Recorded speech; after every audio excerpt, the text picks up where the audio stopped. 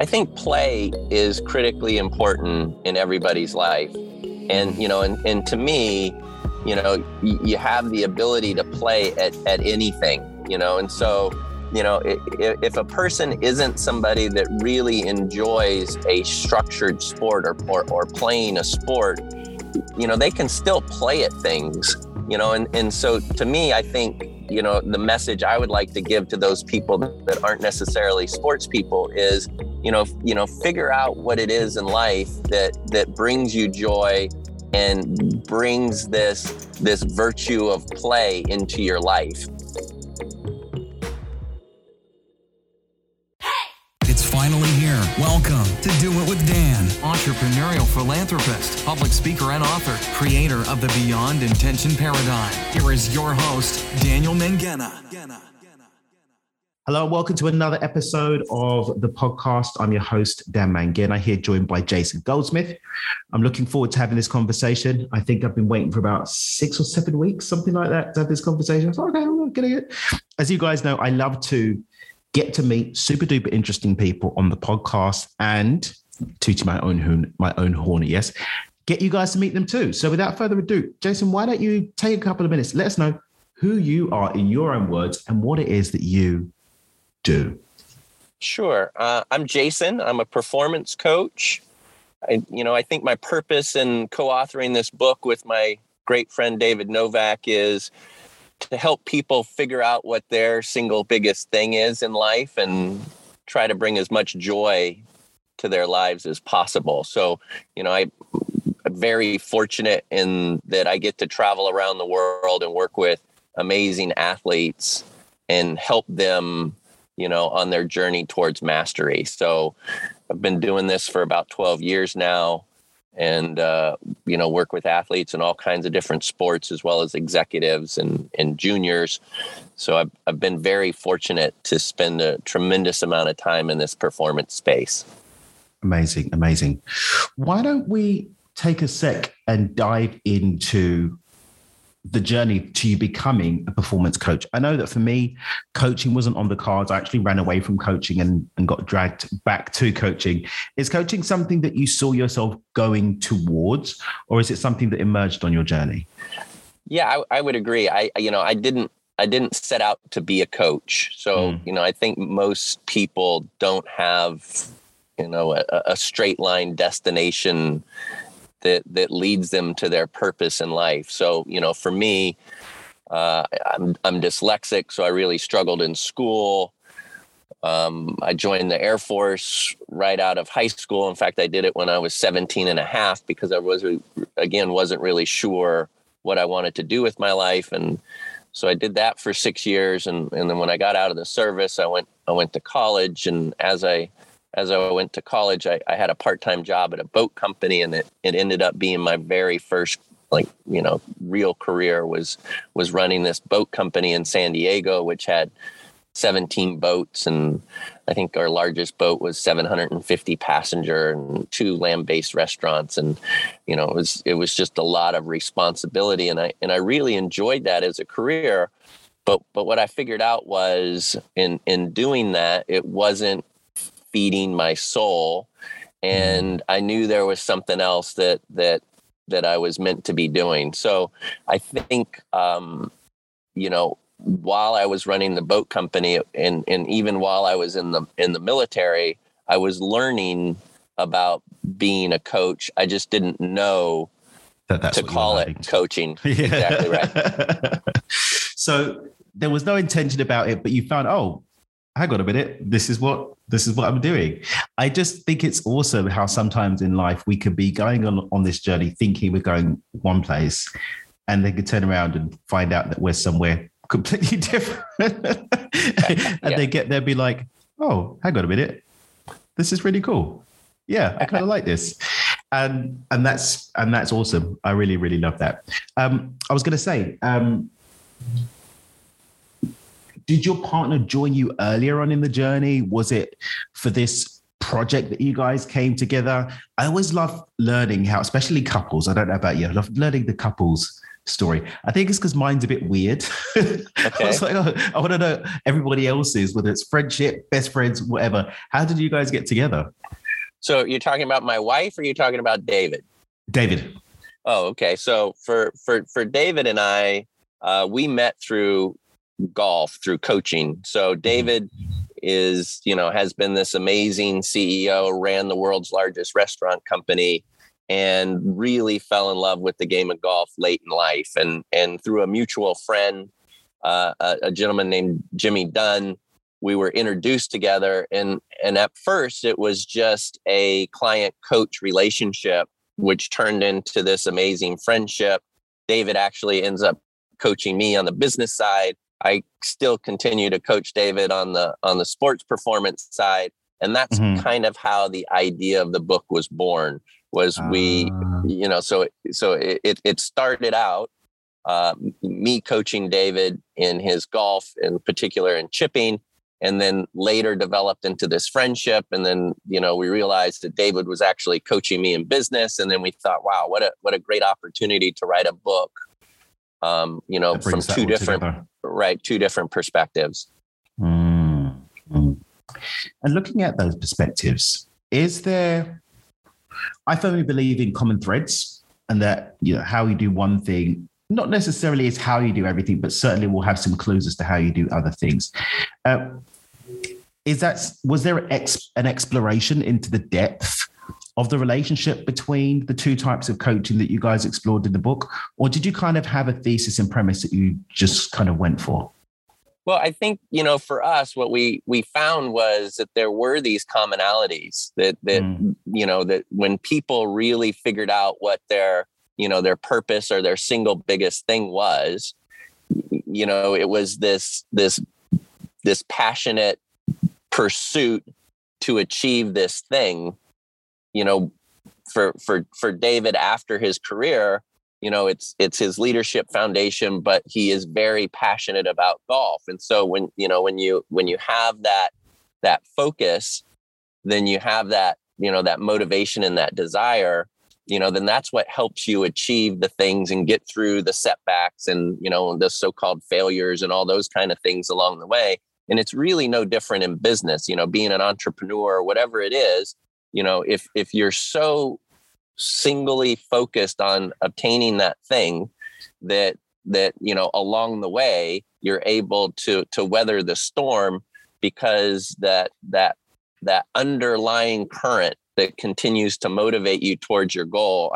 I'm lucky enough to also coach with a gentleman named Tom House, and he has this great saying where he says, I can find anybody that wants to be, a professional athlete, a major league pitcher or a quarterback.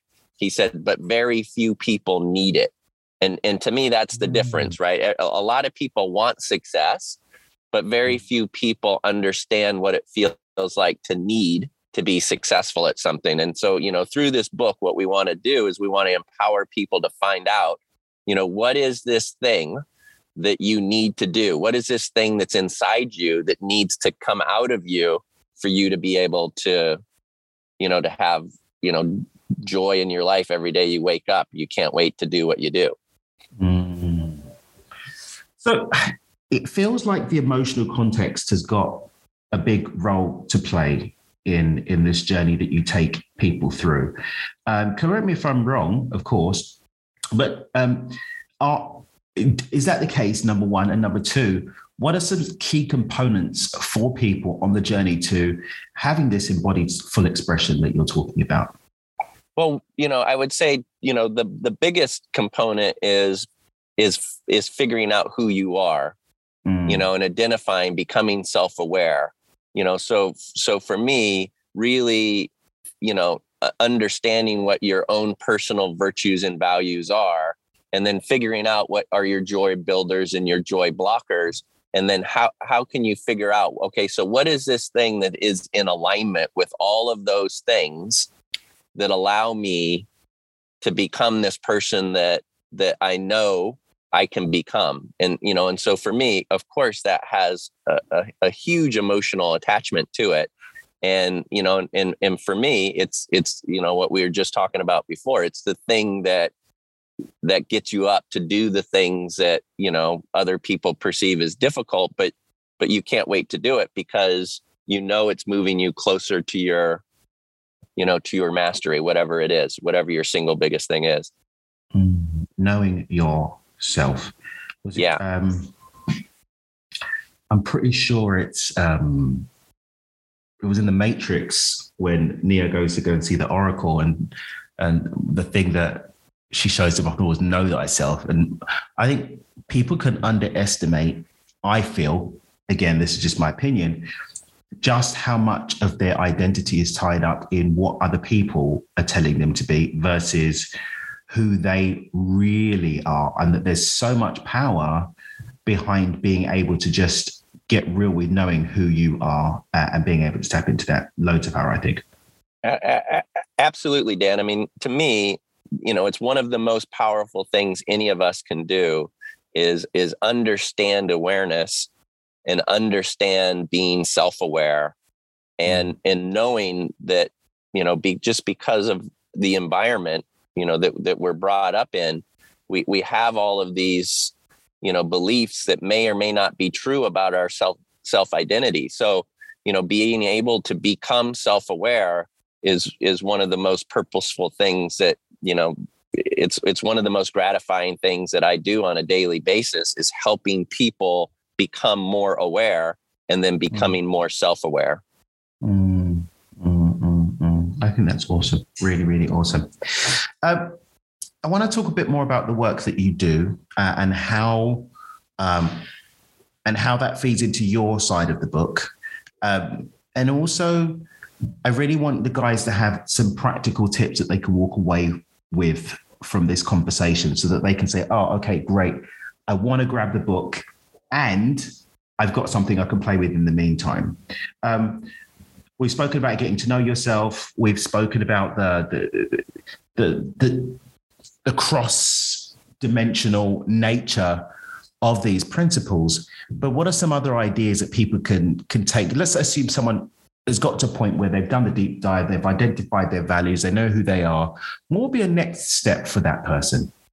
Well, I think, you know, the next step is, you know, once you understand what your purpose is, your single biggest thing, you know, then it's developing a roadmap as to how you're going to get from where you are now, you know, to that journey, you know, which is that purpose. And, you know, and I would say in the past, I would have said, you know, helping an athlete become the best in the world would have been a common purpose of most athletes that I work with. But, you know, over the last 12 years, you know, what I've found is that mastery really is the true purpose for any athlete, because, you know, once an athlete obtains that goal, then, you know, it feels hollow because they don't know what to do next.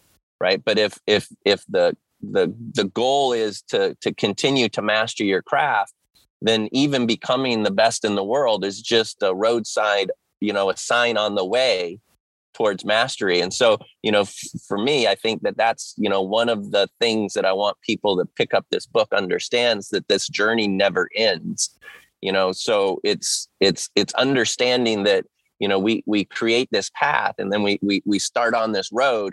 But, you know, the road goes into the horizon. It's not a road that we finally, you know, get to a place and then go, okay, that's it. Now I can stop. It's, you know, it's figuring out, okay, this is the direction I'm going to go. And, you know, for the rest of my life, you know, this is the thing that's going to motivate me forward. And what I found, you know, in a lot of cases, even working with these athletes, that they end up becoming coaches themselves because the journey has inspired them to then pass on what they've learned and how they can help other people. And that's just, it is so rewarding to be able to give this self-awareness to somebody else. And, you know, and it's just really infectious. I love that.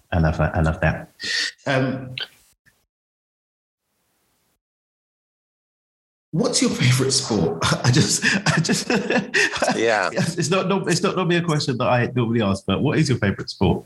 So I would say that I grew up playing tennis and I swam a lot, but my favorite sport by far is golf. And the reason why it's golf is because it's so difficult and it's such a challenge of the mind. You have to be so in control of your emotional state. And the reason for that is time. So in golf, you're creating the action. There's no other action going on. So it's you versus the golf course.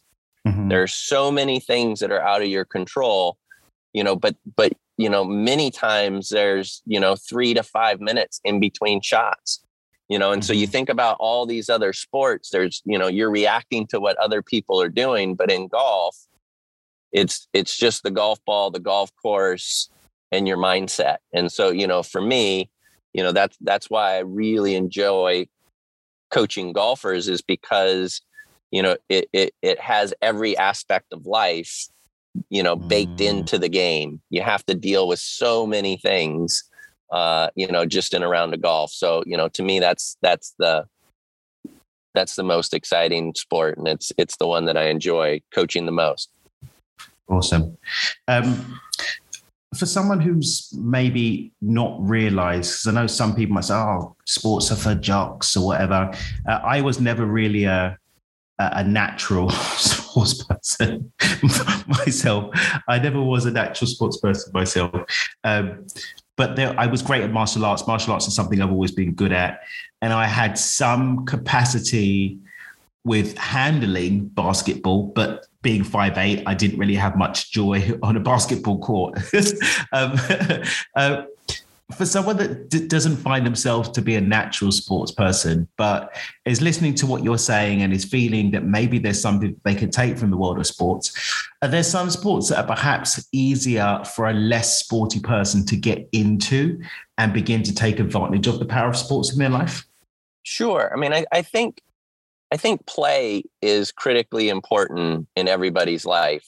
And, and to me, you have the ability to play at anything, and so, if a person isn't somebody that really enjoys a structured sport or playing a sport, they can still play at things, and so to me, I think, the message I would like to give to those people that aren't necessarily sports people is, figure out what it is in life that brings you joy and brings this virtue of play into your life. And it doesn't have to be a sport, right? I mean, it could be, throwing a Frisbee on a beach, or, it could just be, wrestling around with your kids, or, whatever it is, to me, I just think that the act of play gets lost on a lot of adults. And I feel like our society in general, there isn't enough play, because we end up getting so serious in our lives that we just miss out on, what it really felt like, to be a kid and play. I mean, kids play all the time, and are not necessarily playing a sport, so to me, I just think that if you can bring, joy and play back into your life, you don't necessarily need to pick up a racket or a baseball bat or a glove or something like that. Wonderful, wonderful, wonderful. Jason, any final words of wisdom? Perhaps something from the book, and we'll go into a couple of details about the book, and we'll make sure we put some information in the show notes for people to grab their copy. But any parting words of wisdom on this before we dive a little bit deeper into the book for a moment? Well, I would just say, for most people that, we have these overactive minds, and, in our minds, I remember reading someplace, somewhere between, I don't know if it was 60,000, 50,000 thoughts a day. Yeah. Right. It's absolutely incredible. Most of them aren't based in reality, and so, for me, we don't necessarily talk about this in the book, but, for me, if people, realize that we've been seduced to think that we always have to be thinking, right? Our mind always has to be problem solving. And when we get stuck in this problem solving mindset, the problem is is we lose touch with actual reality. So one of the things, I would really like, the potential readers of this book to take away from the book is, it's okay to be in this neutral state, to be present, and there, so much joy in just being connected to your environment, and your brain, your mind doesn't always have to be on. Like, I think for some reason our society has kind of fallen into that trap. Like, you always have to be thinking about the next thing, or you always have to be fixing what's broken, and to me, I just feel like, I'd want people to kind of go through this exercise of when you're having a thought, ask yourself, is this happening now? And that's the first question. So is it happening now? Yes or no? And then maybe the next question is this in my control?